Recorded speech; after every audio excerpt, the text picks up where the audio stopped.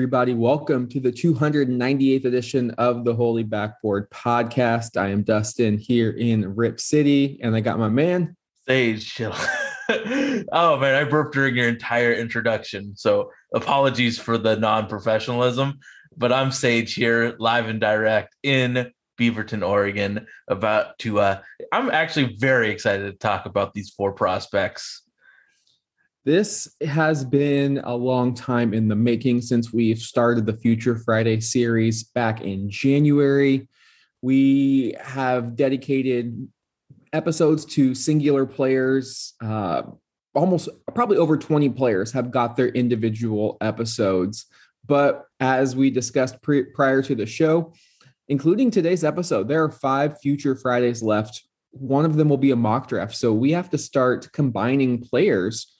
And we have been wanting to do a second round steals podcast for quite some time. And now is that time. And I am very excited as well. I love scouting second round talent almost more so than lottery talent. I definitely like it better than mid-tier first round picks, because when it comes to a first round pick, you're guaranteeing that player 4 years for however many $1 million. Like, they are on the book. So if you draft someone who's a bust, it's going to be hard to clear your books regardless of the low cost. A second round player is the ultimate high reward, low risk, and you don't have to critique them as hard because you're looking just for somebody who can be a rotational player. Now, if they turn out to be Cliff Robinson, Jerome Kersey, Draymond Green, more power to those players. But if you can just get look at Pat Connaughton, look at Gary Trent Jr., these are players that have developed, and they had major question marks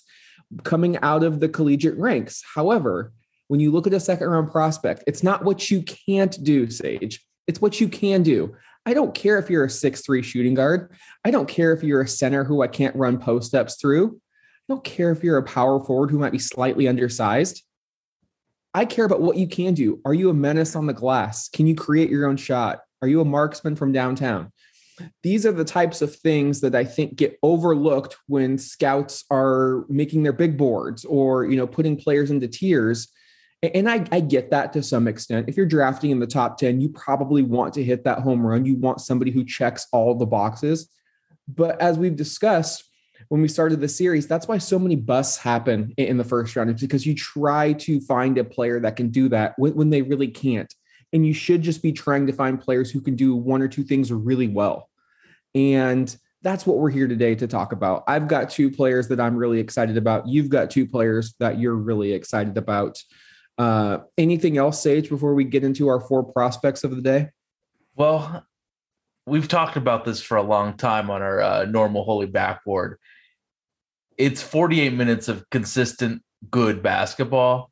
And with these 4 players, I truly believe that is attainable. If the Blazers choose any of these players, they're at least going to be in the rotation, and probably more with a few of these prospects.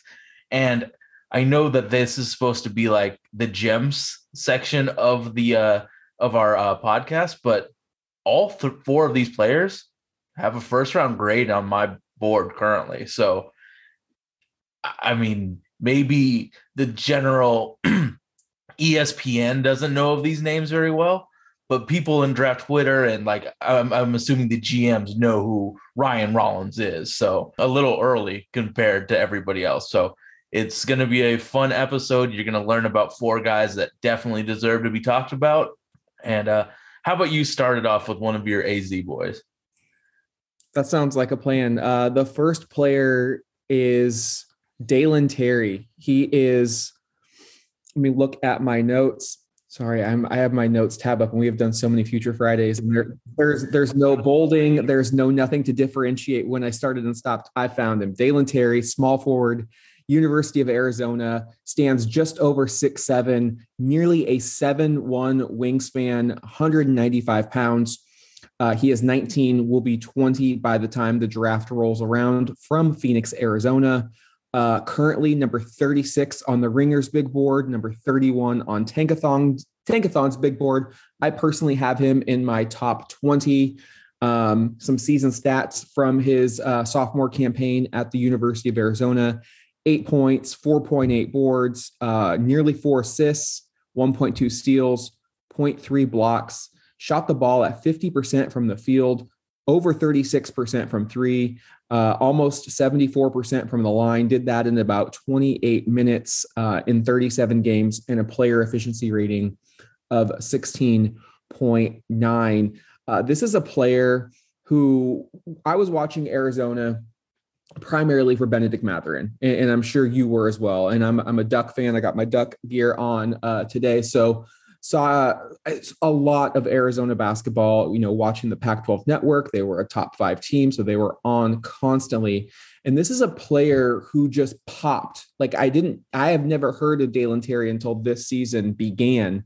But it was really reminiscent of when I was watching UCLA about 14 years ago. And there was this guard who just out of nowhere, unheralded, unprecedented, just yamming on everybody, just a menace in the fast break. That guard ended up being Russell Westbrook.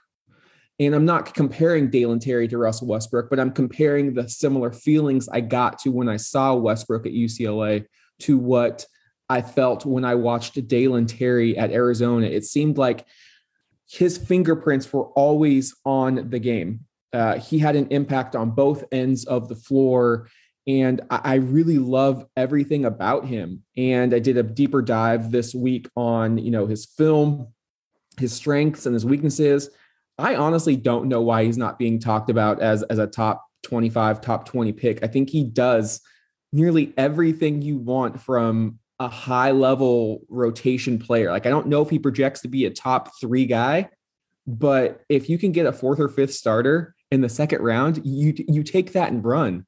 To get Blazer fans excited, I would say he reminds me, and this is just the first knee-jerk reaction, he reminds me of a modern day Jerome Kersey. And I say that because every time he gets the ball or every time he sees a missed shot, he is taken off down the court, and he finishes just with so much ferocity. And Jerome was an elite athlete who turned himself into a shooter. And the reason I say he's a modern day Jerome Kersey, because he has range after 3-point. He does need to become more consistent with that jump shot, but I believe he is a reliable catch and shoot 3-point shooter. And like Jerome, he hustles his ass off. He's just a menace on the defensive end of the floor, active hands, great lateral footwork. He just fights through screens. He's a dog in every sense of the word and the meaning in NBA basketball. He is exactly what you need on your roster. And I love this kid. If Portland had like a 17 or 20 pick, and I would scoop him up before because I don't know if he'll last till 36. I would feel very comfortable taking him in the first round. I keep remembering that TCU game, and I know it was Bennedict Mathurin's best game, but Terry just had his fingerprints on the game throughout that entire game. He had those big stops on the perimeter. I feel like Arizona did a really good job with him. I know that his positioning, if you look at like the ESPN has him as a point guard. I don't truly believe that he is a point guard.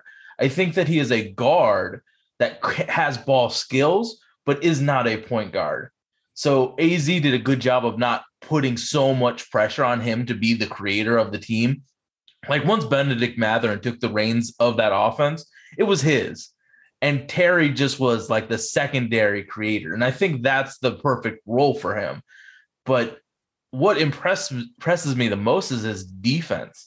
And I know this player is very, like, because of his playoff performance, it's a hot button player because of how well he did. But I see the guard version of Herb Jones in him with his defense. Like, one of the great things Willie Green did this year with Herb was give him the freedom to bring the ball up. I think if you treat Terry the same way that you treat Herb, you're going to see a huge rise in his efficiency on the court, his defensive level, and then you have a secondary or tertiary playmaker in Dalen Terry. So I've been a huge fan of him. He's currently like 25 on my board because I just don't believe that he is, like, when I watch him, I don't see second round player. I see a first round guy that isn't going to be your star player, with the Portland Trailblazers, you have your star player. You have a guy in a few years that can take the reins in Ant. So you just need guys that are good basketball players.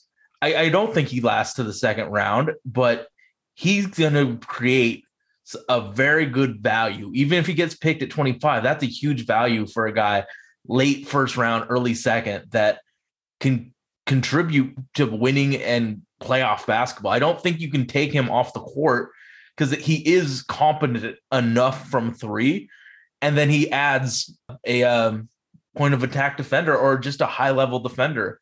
With what the Blazers are doing potentially with Ant and Dame, you need high level defenders to surround them. So if we get Dalen, we have a high level guard defender. Yeah, a couple of points that you touched on. First, since it was more recent about the defense, I think he projects as a potential all NBA type of defensive player, given his lateral quickness, gives him potential point of attack defender skills, and off ball. I think he is just going to be a terror. There were so many plays where he would just lurk in the bushes, kind of, so to speak, and just pop out of nowhere and take that pass and just pounce for it. I mean, don't throw the ball cross court. I just got done rewatching the 92 NBA finals, and I can't tell you how many passes were picked off by Jordan and Pippen just because of how they anticipated the ball. They used their length and their quickness, and they just made life miserable for the Blazer guards trying to get out in transition. To have those guys who can turn defense into offense, so invaluable. And then to go back to your point about Arizona making him a playmaker, he essentially was their second point guard behind Benedict Mathurin, and averaging 4 assists per game as a secondary playmaker, I think in college is tremendous. He is really good at finding cutters. He has a really smooth bounce pass. I feel like he makes the right simple reads, and his outlet pass in transition, nice. Like Kevin Love, nice. Like he does that more than just 1 or 2 times in a highlight video. Like it was a consistent theme that I saw. Like he checks off like so many boxes, in my opinion, that usually when you read about a second round prospect or a prospect that is falling, like they have like, here are their strengths and their weaknesses, or like it's just a bibliography of just a dump of stuff. Like this player can't do this, that, or that. I read his scouting report from the Ringer. 2 minuses: unproven shooter, especially off the dribble due to a small sample size, and needs to learn when and where to take risks, whether it's a playmaker forcing the ball into the paint or helping off of a shooter on defense. Sage, that doesn't seem like minuses that should deter him from being a first round pick. Am I wrong? Do you want Dalen Terry to shoot off the bounce? But it doesn't really even, that's like saying, whenever I look at, because every player is a minus, so it's like needs to get stronger. Okay, you can fix that. Learn to shoot off the bounce or not do it at all. You can fix that. You can either learn to do it or you don't need him to shoot off the bounce. Like he can just be a catch and shoot player. So it's just like, I don't know what scouts. If we want him to hit the 99th percentile, sure, he should hit off the bounce threes, but there's only like 30 players in the league that can hit off the bounce threes. So I kind of like the aggressiveness because of how unaggressive the Blazers defense is. It's like, all right, now we have somebody that's willing to take a risk.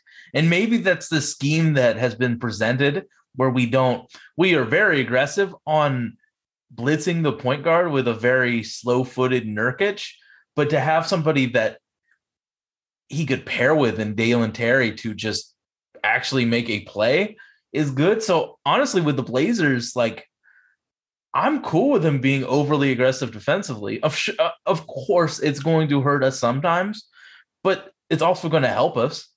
So I'm fine with that. And then aggressively trying to find open teammates with a pass.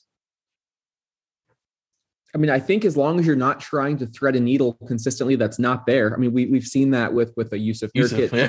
Yeah. I think you're willing to live with it. I mean, if you look at the turnover leaders across time, it's always players with the ball in their hands. Like Steve Nash was a turnover monster, but he was still a 2-time MVP. It's because he had the ball so often. So as long as he's keeping the turnovers to a respectable amount and not take like, I think there's a good risk and there's an unnecessary risk, and you know it when you see it. So I hope that whatever team drafts him really lets him open up and just like lets him play his game, because I think you talked about comparing him to Herb Jones, and there were so many things that people said Herb couldn't do or can't do. And he may never be an all-star stage, but if you do a redraft right now, he's going top 10. There's no doubt in my mind, Herb Jones is going top 10, and he's a perennial all NBA defensive player, potential defensive player of the year type of guy. Yeah. Do you see the Herb Jones comparison in Dalen Terry? Yeah, absolutely. I am like, I watched him and I'm like, what are scouts missing? What am I missing? And that's how like certain I am with Dalen Terry. Like he popped off film when I watched him over the collegiate season, got reacquainted with him and liked his game even more. Another case of a player just like turning it around. And I think you have to give a lot of credit to Tommy Lloyd, the Gonzaga assistant who went to Arizona. You saw 3 high-level prospects at Arizona just transform themselves. Mm-hmm. Benedict Mathurin, Dalen Terry, and Christian Koloko. None of those players were really on NBA radars last year. And he and his staff came in, empowered them. Every story that they would talk about during segments was how he just positive reinforcement, empowered them, let them play, let them be themselves. And they led themselves to a 1 seed in the NCAA tournament. So you can kind of see what type of coaching is going to work with these prospects. And it's just wonderful to see so many players last year maybe had a down year, this year came back and just are now ready to set themselves up for life and live out their NBA dreams. So do you see him as like a 2 or a 3? That's the beauty. With his 7'1" wingspan, he can play either. I really don't see that many minutes for a point guard on this team, since I think that it would be Dame and Anthony playing most of the minutes as the primary playmaker when they're in. So having him be able to play 1 through 3 and probably defend 1 through 4 with that wingspan, like how many traditional 4s are going to screw up Dalen Terry? There's not many in the league, period. So if Jason Tatum takes advantage of Dalen Terry, there isn't anybody on the team that's going to do a better job against Jason Tatum. Who's really going to do a good job against Jason Tatum either? Yeah. There are certain players in this league that you just have to hope and pray miss the shot, or just completely take them out of the game by blitzing them. Like, I think it's time for us to scheme up defensively against those superstar players. It's been such a long time where we have been a competitive team that throws multiple actions at a superstar. It's been 2 coaches. I really don't think Chauncey did a good job of it either. And then Terry Stotts, obviously, with his drop coverage. You also need the roster to do it as well. Oh, totally. But I mean, because I don't know what defensive, you could put Eric Spoelstra out there and say, hey, make Damon CJ work. I don't think anybody could have made that work. So I think it is a good mesh. You need a good combination of a defensive minded coach, Nick Nurse, coming up with all of these schemes. But I think you also do need the tools to make that scheme work. So I'd agree with you there. Well, we have toolsy wings currently on the team with Nasir and Josh Hart.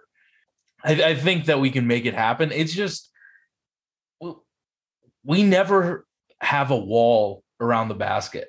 It's always this open area for players to drive on us. So with this draft, I think we're going to take somebody that has some defensive potential in the first, and then a guy like Terry would be a perfect mix of defense and offense, and just, that 4th or 5th guy on the last 5 minutes of the game, the finishing 5, because you can't take away his defense. So it'd be, at least we'd have a guy that's a plus defender outside of Jusuf Nurkic on this team if he resigns. So who we have next is Ryan Rollins out of Toledo.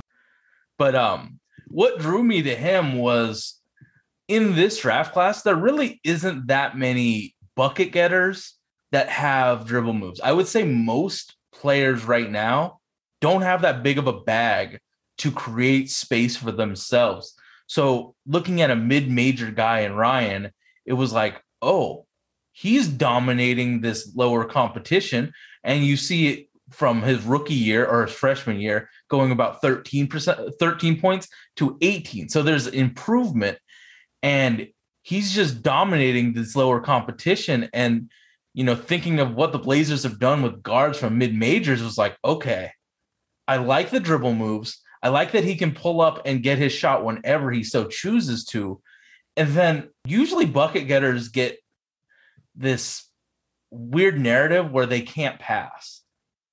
But when I watch Ryan Rollins run an offense, like, he doesn't dribble the ball up always, but they'll do like an Iverson cut. So he gets the ball in a place where he can succeed, and he can run pick and roll. I remember looking at his advanced stats, and he was like an 80% pick and roll operator. So having a certified bucket and a guy that can run pick and roll and create offense for himself, I think of him as a playmaker, but it's not like the Chris Paul chess player knows what's going to happen before it happens.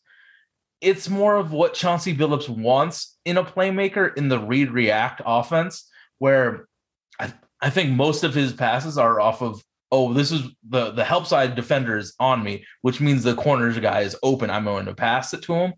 So to have a guy that's a mid-major guy that I truly trust in running an offense, creating space for himself, getting the ball to players in their positions, that's projected to be like 45 last time I looked in Tankathon.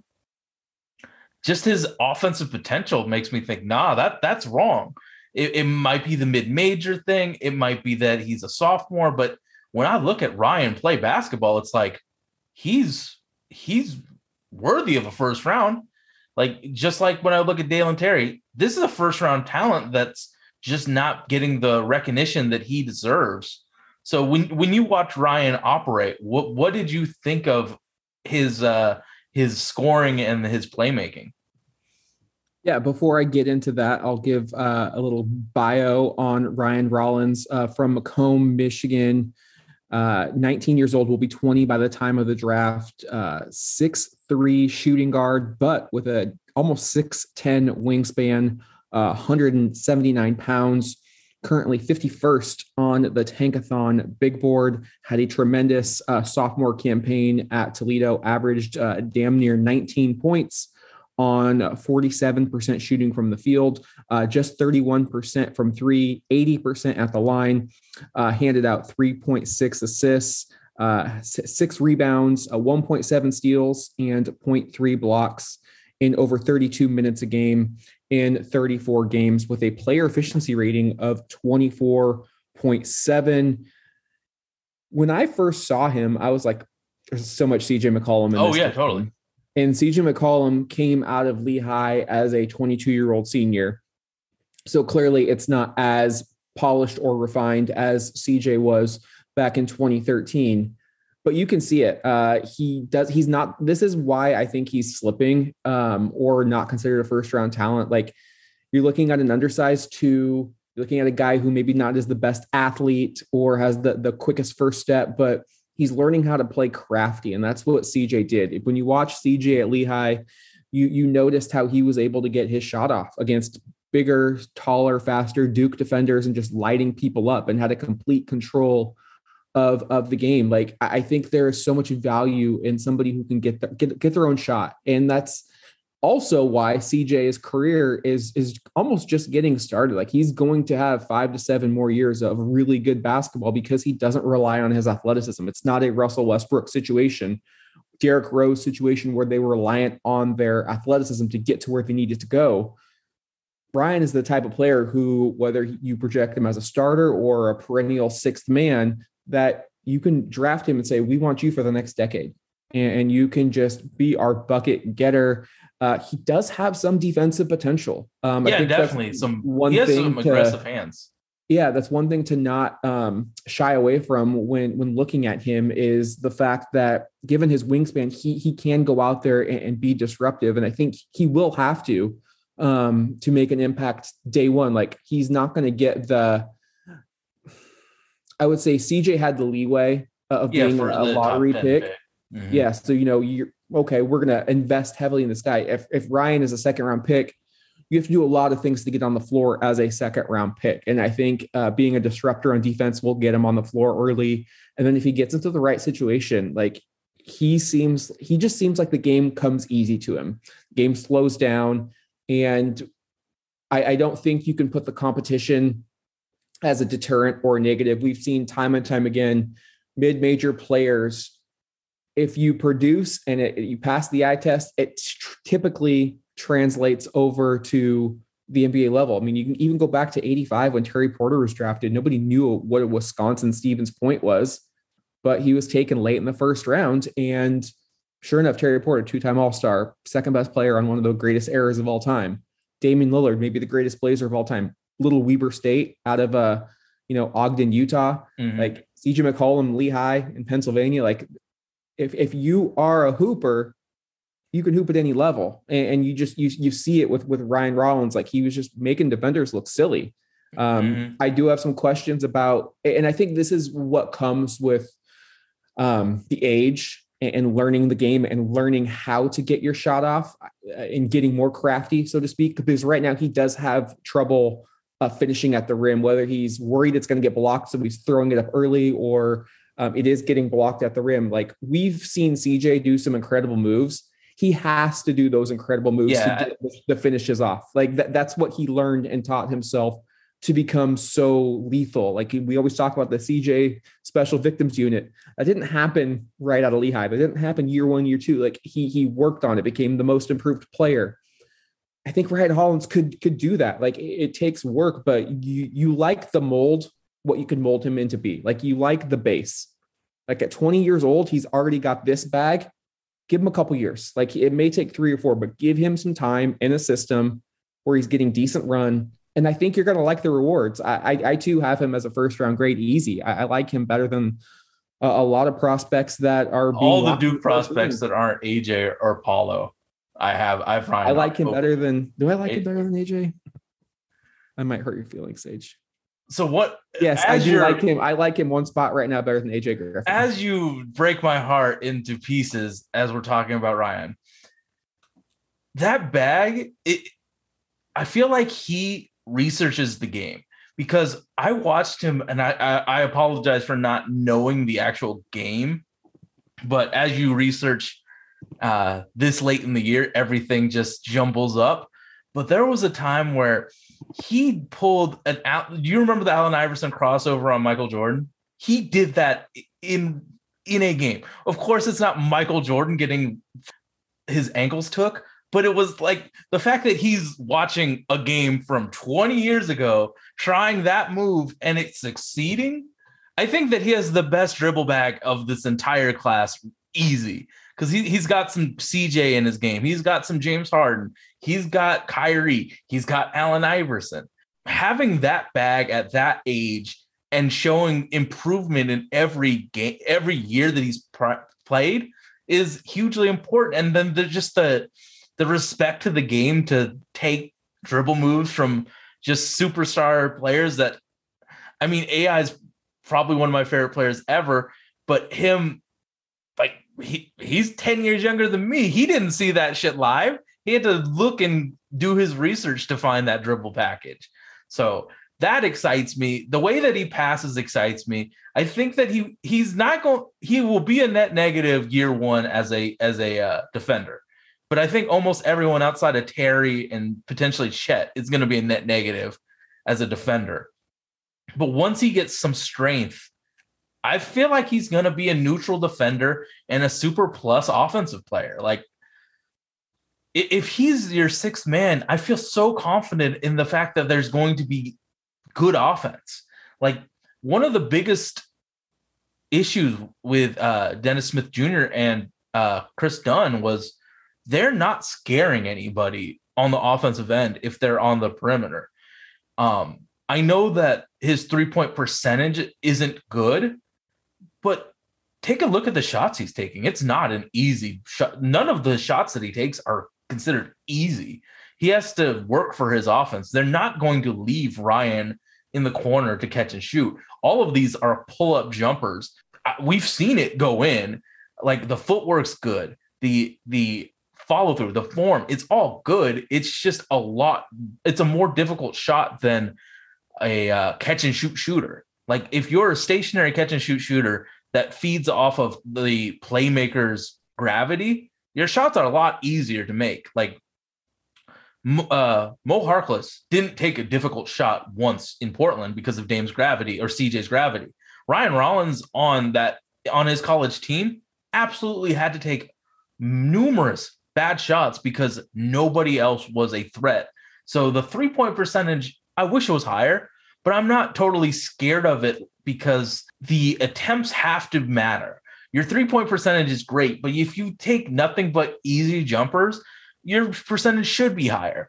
But if you're taking off the dribble threes, something that I guess Dalen Terry didn't do, I'm fine with a 31% 3-point percentage because I think the offense is good, and I think the defense it's not going to be a net negative when he is in his prime. So I currently have hit Ryan at 24, one spot ahead of Dalen Terry. So for this podcast, he is my number one guy. My second player from Arizona. Do you have comps for Ryan? No. I said CJ Light. Okay. I see Cam Thomas in his game from LSU.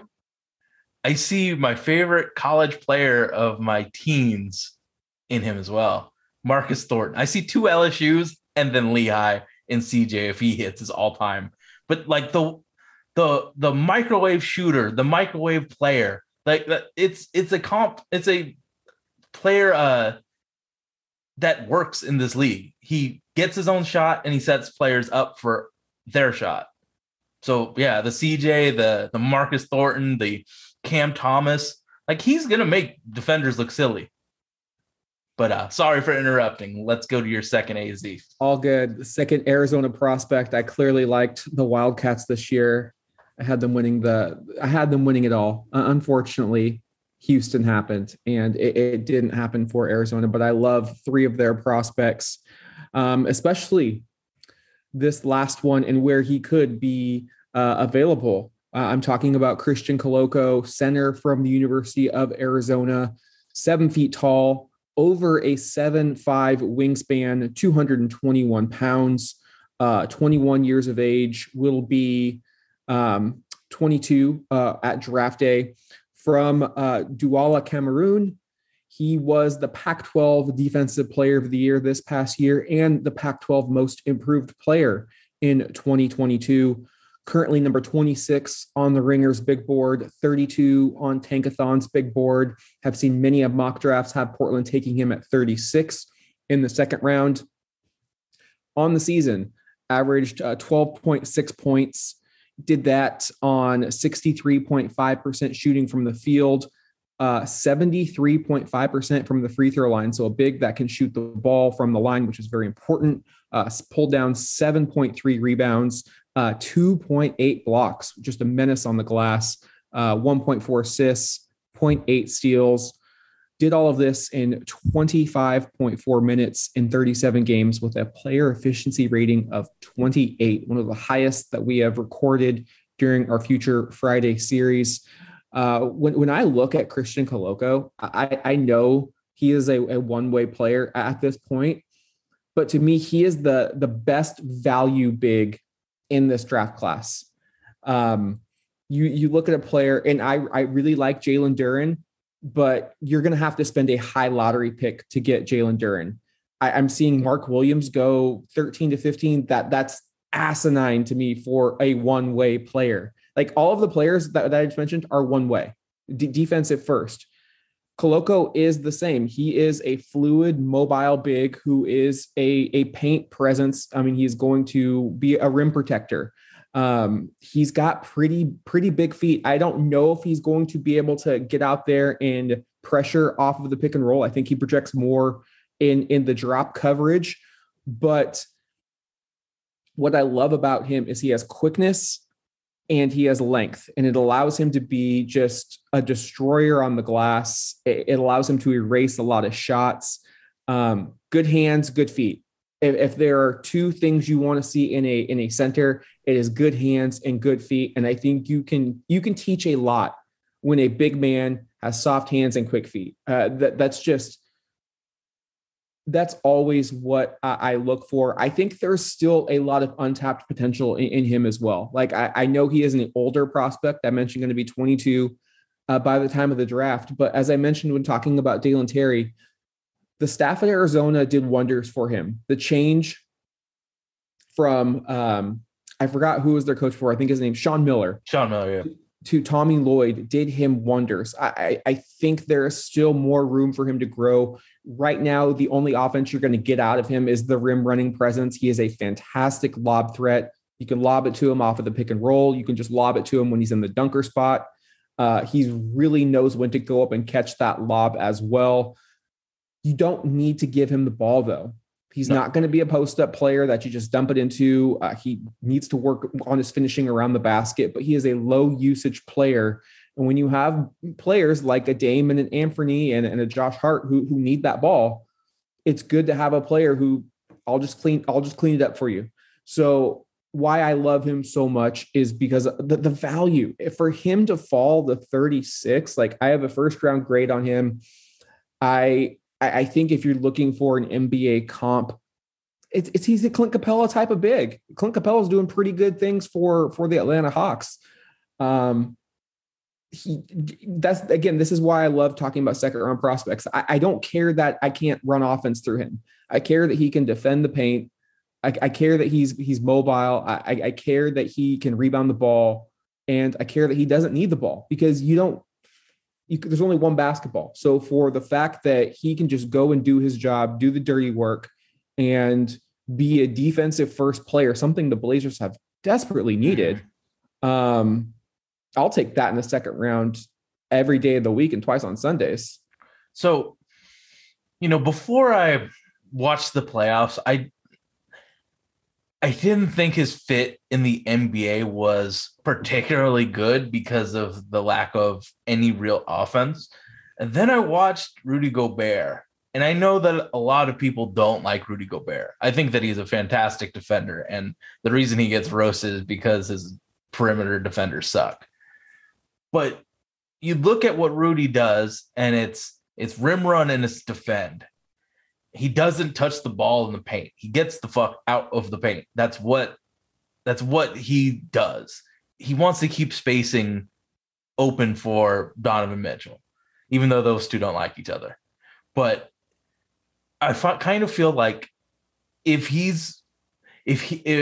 Christian can at least post up, if they do a full switch and score, I have all the faith in the world that he can be an offensive threat like Rudy Gobert. Maybe not the passing out of the rebound, but he does his pick and roll, runs to the hoop hard. If he doesn't get it, he'll redo a pick. Like, it's not going to be the sexiest offense. Like, I think Jalen Duren can do some playmaking out of the short roll. There's no way Christian's doing that in year 1 through 4. He might develop it, but right now he's just Rudy Gobert with his screen setting, rolling to the basket hard, and then providing all of the defensive blocks and, help side defense and rebounding. So I know in the playoffs you see guys like Grant Williams be a DHO hub or, any of the bigs that we fiend over do that. But at 30 in the second round of the draft, finding a guy that can just do the yeoman's work and rebound and block shots and then dunk it on the other end, it's fine. Like, 4-out offense is still providing a lot of space. It's worked for the Orlando Magic. It's worked for a lot of teams. So if we run the exact same offense we do with Yusuf, with Christian, we're still providing spacing. So I am fine with what he provides offensively, and I think defensively, it is a very high value pick. Yeah, and I think it's important to remember that the regular season still counts too. It gets you your spot in the playoffs and determines your matchups. You need depth up front, especially with COVID-19. You're still going to get players entering health and safety protocols. If Portland re-signs Yusuf Nurkic, that injury history doesn't magically disappear. There's still a threat that he will miss time, and you probably don't want to play him heavy minutes throughout the regular season. If you can get a rotational big in the second round, like by all means, go out and do so. Like again, I still believe there's untapped potential. So yeah, if he gets matched up against a little, dump it into him. See if he can finish with a baby jump hook or just even a dunk. And on the defensive end, like I believe in the athleticism. I think if you get him into an NBA training camp and an NBA trainer, make him a little bit more agile, and then you might be able to see him go out there and hedge a little bit more. I think I'm all about value, and if you can grab him at 36, take that and run, because how much better is Mark Williams than him? Honestly, I like Koloko better. I'm not a huge. I think the reason Mark Williams is higher is because he's 2 years younger. I think that Mark has very similar issues to him. Yes. And I think both of them extremely similar players. I think both of them are rotation bigs. I don't know if Mark's the starter. I really don't. Like there's some major issues with his hips. He is a fast player, a supremely jumpy player. He goes for everything. And he measured out very well. I don't see 30 picks of difference between those two in their most. I have them two spots right now different on my big board. There's one player in between the two. So I think they're very similar. But because Mark Williams is projected to go lottery and Koloko is projected to go second round, give me Koloko every time. Yeah, like the ceiling might be a little bit higher, but it's not worth literally 30 draft spots. It's not worth your lottery pick. I agree. It's not. Like I have a lot of bigs ahead of Mark Williams. So yeah, I agree. Like the value of Christian is just so much higher than any other big in this draft, unless Walker Kessler also falls. So, which, I have seen him fall a little bit too. So, Portland potentially could be getting a good big in the second round if Kessler or Koloko who do you have are available. What's that? Who do you have higher between the two? I have Kessler just by a notch. I have Kessler higher as well. Yeah, I think he's a better shot blocker, and I believe he could develop a jump shot. Whereas I think Koloko needs to work on just shooting like 5-foot hooks. So like there is. Also, I think that they have the same it's a similar big class. I feel like Jalen Duren has established himself as the number one traditional center. You can put Chet as a center, but he is not a center in my eyes. He's a four that's magnificent. I think Duren has separated himself as the number one center by far. And then a lot of these bigs are very similar. So if you can get a Walker Kessler or a Christian Koloko in the second round, the value, you win the value. Like if they bust, they bust. It's less detrimental than you taking Mark Williams at 15 and then him busting. All right, Sage, talk to me about your last prospect, someone who I don't know a whole lot about. Hyunjin Lee from South Korea. So he's a junior. He's a junior from Davidson. 6'7", 210 pounds. I do have the bio up. I never look at the bios. I'm really bad at that. I just look at 15.8 points this year on 38% from three, 47% from the field, 78% from the line, nearly 2 assists, 6 boards, 0.3 blocks, and 0.7 steals in 34 games for the Davidson Wildcats. So Hyunjin is a absolute flamethrower from three. It's what drew me to him. Last year, I know that he was a 40-90 guy. So the shot is there. And when you look at just absolute flamethrowers, you can really subtract a lot from his game. I don't think he's Duncan Robinson, where he is an absolute non-factor as a defender. I'm going to get that out of the way first. But as a 3-point shooter, he's the type of guy that can shoot off the dribble. I don't think that'll happen that much in the league, but he can. He can catch and shoot with the best of them. And then the movement shooting is super interesting. You know how the Duke Blue Devils did the elevator play for AJ. Davidson did the same thing for Hyunjin, and it resulted in some really open threes. And one thing that I just love is that he never stops moving. So he always is working the screen, trying to get the correct angle to shoot.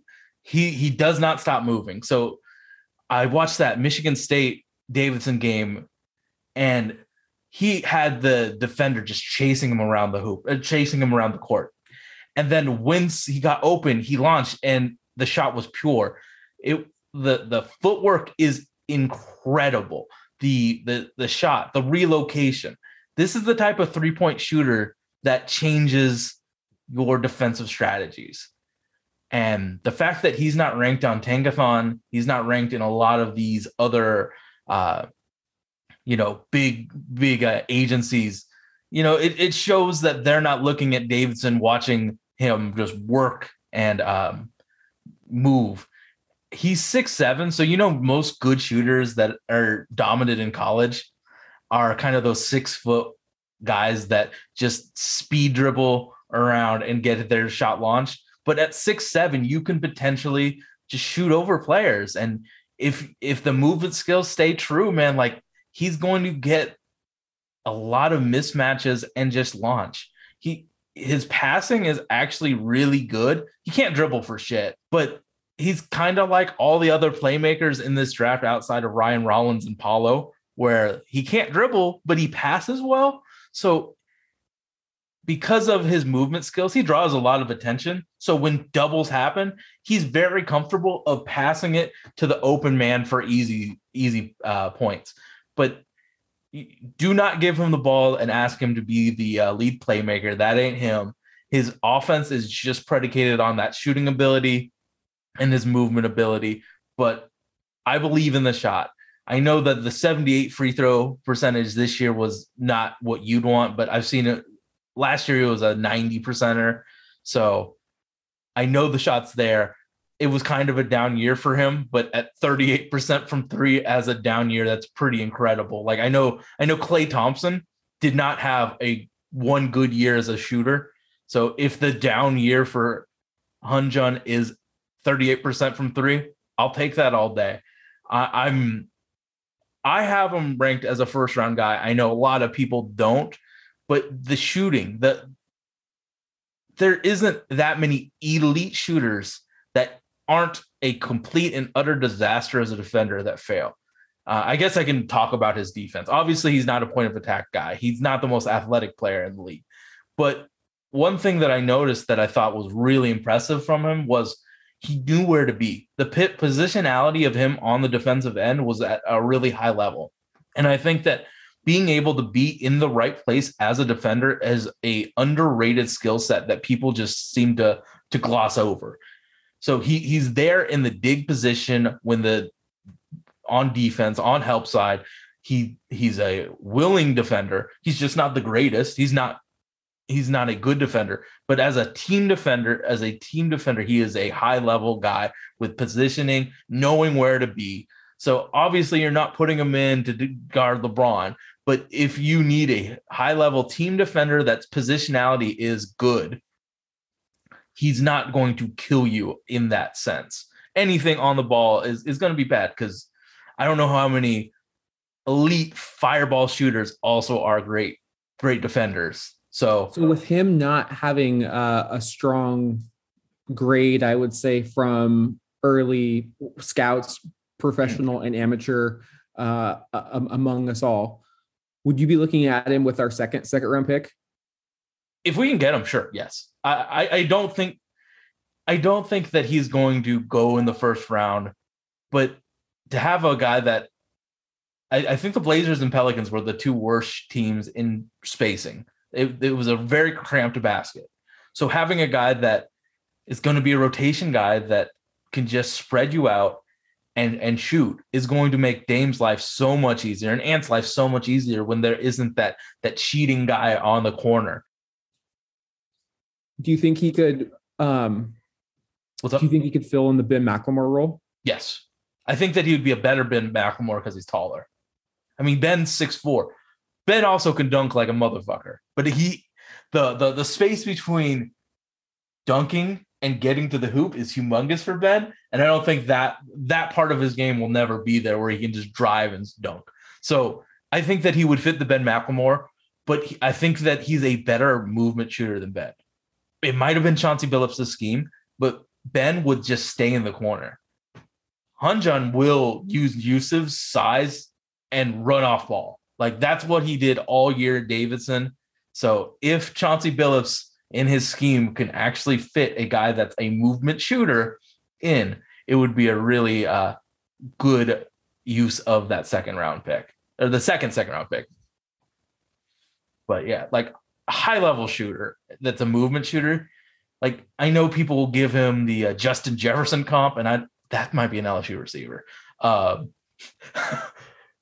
Justin Jackson. Sorry, in my mind, Justin Jefferson is more important, but if I was to give a comp, I think it's Dougie McBuckets. Both of them are tall shooters that are good movement guys. And you saw Dougie get a real bag from the San Antonio Spurs and be their starting player. I really see that Hanjan can do that for a team. And if you could get a guy that legitimately has 2 NBA skills in his shooting and his passing at 60 or 58 or wherever our second pick is, you take it. I mean, right. When you talk about second round picks, they're not perfect. So we talked about 4 second round players. We will have 2 for you next Friday, as well as the weeks start to dwindle away as we get into anticipation for the June 23rd NBA draft. As always, give us a comment. 5-star review would be wonderful, greatly appreciated. Sage, anything else? That should do it. I just hope the Blazers actually take good players with their second round picks. I know that I don't want them throwing those picks. Those picks are valuable. Most draft poor team in the league, I think. We're a poverty franchise. Yeah, with how we've traded first round picks for nothing, you have to use these picks. And if they're not home run picks, it's fine. It's the second round. Just get good basketball players. The 4 players that we mentioned are good basketball players. They fit roles as a shooter, as a creator, as 2 defenders. Like out of the 4 players that we mentioned, 3 are two-way players. And I'm sorry for Hanjan, he is not. But he also is the best shooter in the second round. And honestly, I would say that he's a better shooter than AJ Griffin. And you know what I think about AJ. Like, the ability to be a movement shooter is a very rare thing to have. And if he's there at our second round pick, I think it would be a very smart move to take Hanjan. So yes, 48 minutes of confident basketball, real players, not these fraudulent, like, I guess that's a mean word to say, but not these potential players that haven't shown anything. In the second round, just hit a single. That's fine. And we've been pretty damn good at drafting second round picks in the last decade with all of the hits that we've had. Yeah, I feel like Portland, maybe more so than any team, does a really good job historically of taking second round picks and turning them into gold. Like we talked about Cliff, we talked about Jerome, Drazen Petrovic was a second round pick, or even later, Will Barton, Alan Crabb, Pat Connaughton, Gary Trent Jr. Like Jake Lingaman got a second contract. Paul Millsap was a second round pick. I know I desperately wanted Paul Millsap in that 06 draft. I was like, that guy can rebound. Rebounding translates. Draft him. Mm-hmm. Didn't happen, but Paul Millsap is still playing basketball 16 years later. So we have it on wax. I was a big supporter of Jay Crowder and Draymond Green. Both of those players, amazing careers. You can find absolute studs in the second round. Don't throw these picks away, Portland. I mean, shit, like Malcolm Brogdon, they thought he was too old. Rookie of the year. Yep. I just want Cronin. He has safety. He has a 4-year contract. Do the due diligence. Like, I know that he just interviewed Benedict Mathurin, and I approve of that. And then he also did the other guy who I don't want to mention. Like, do your due diligence. Go to this G League. Go to the G League Combine and do your research on guys that are in the second round, because they will help you. Last thing before we wrap it up, and I know we did a false start on ending. Does the Combine affect anything for you as a draft evaluator? Me? Yeah.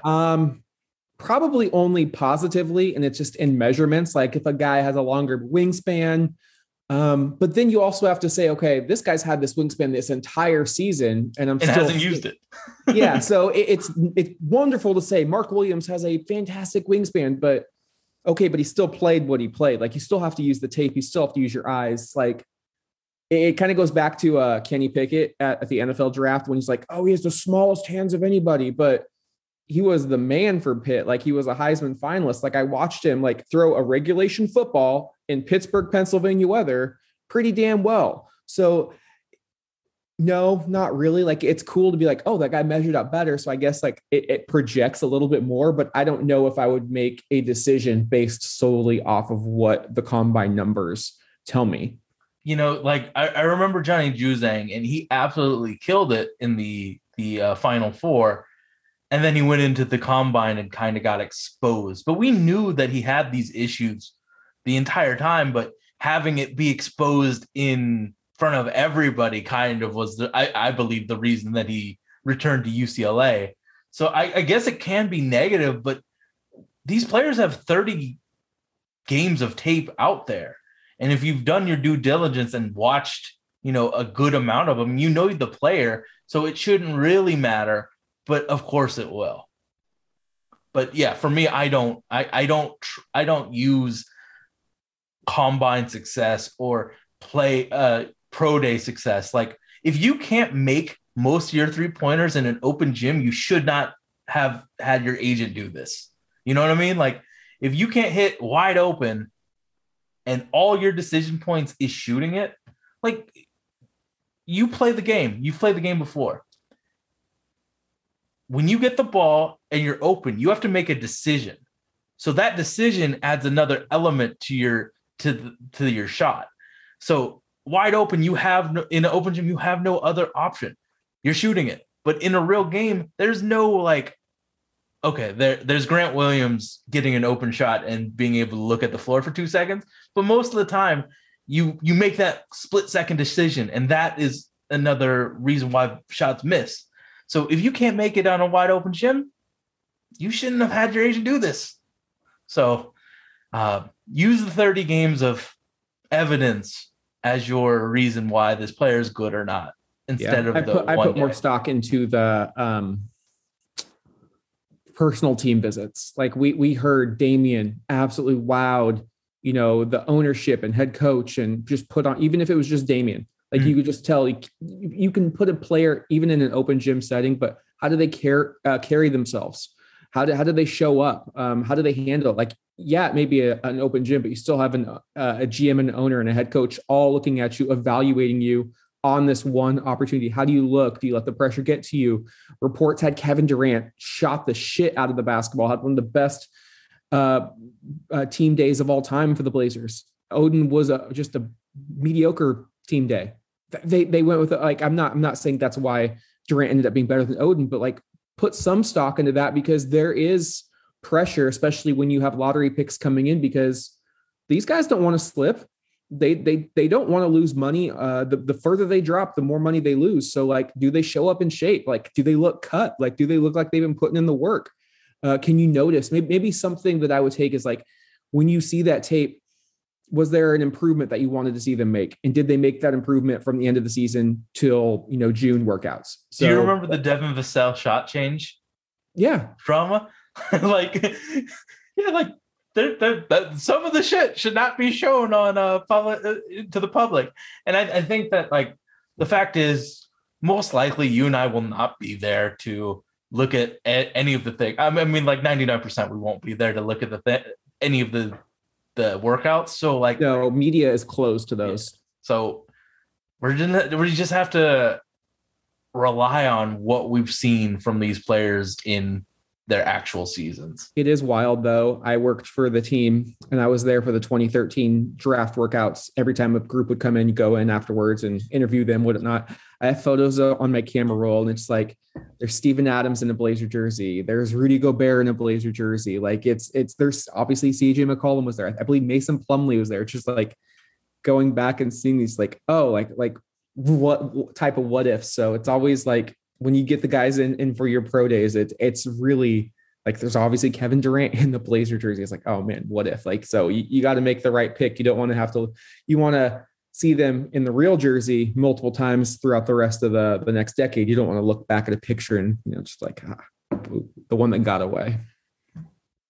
All right. So I think we can wrap it up. No more false starts from me for the rest of the podcast. I wanted to ask you a question. That's why I stopped myself. But thank you so much for listening. We are out of here. I'm going to get some lunch.